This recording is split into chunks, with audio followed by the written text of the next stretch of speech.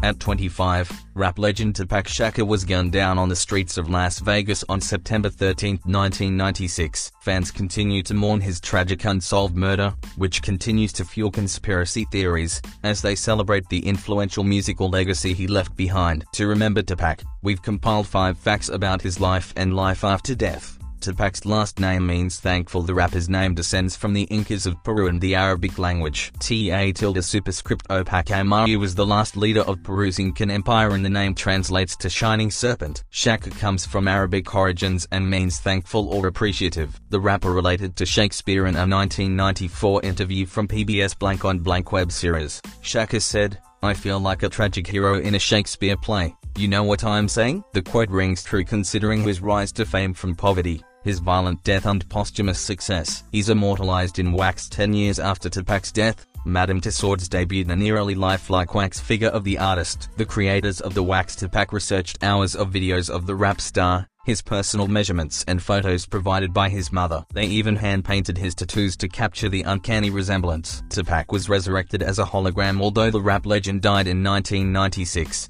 he returned to the stage at the 2012 Coachella Music Festival via hologram. Tupac's hologram is one of several digitally projected deceased stars like Michael Jackson, Old Dirty Bastard and Eazy-E. His hologram and music sales continued to generate major earnings posthumously. His reported last words were profanity. Tupac's tragic death, shrouded in conspiracy theories, continues to fascinate fans. What really happened? Chris Carroll, a retired sergeant with the Las Vegas Metropolitan Police Department, was the first officer on the scene after Tupac's fateful shooting on the Strip. In a 2014 interview with Vegas 7, a local newspaper, he describes the mayhem and reveals what could have been the rapper's last words. After struggling to get a fatally wounded Shakur out of the vehicle, the officer tried to obtain information from him to identify the shooter. The officer recounts, "He looked at me and he took a breath to get the words out, and he opened his mouth, and I thought I was actually going to get some cooperation. And then the words came out, FKU.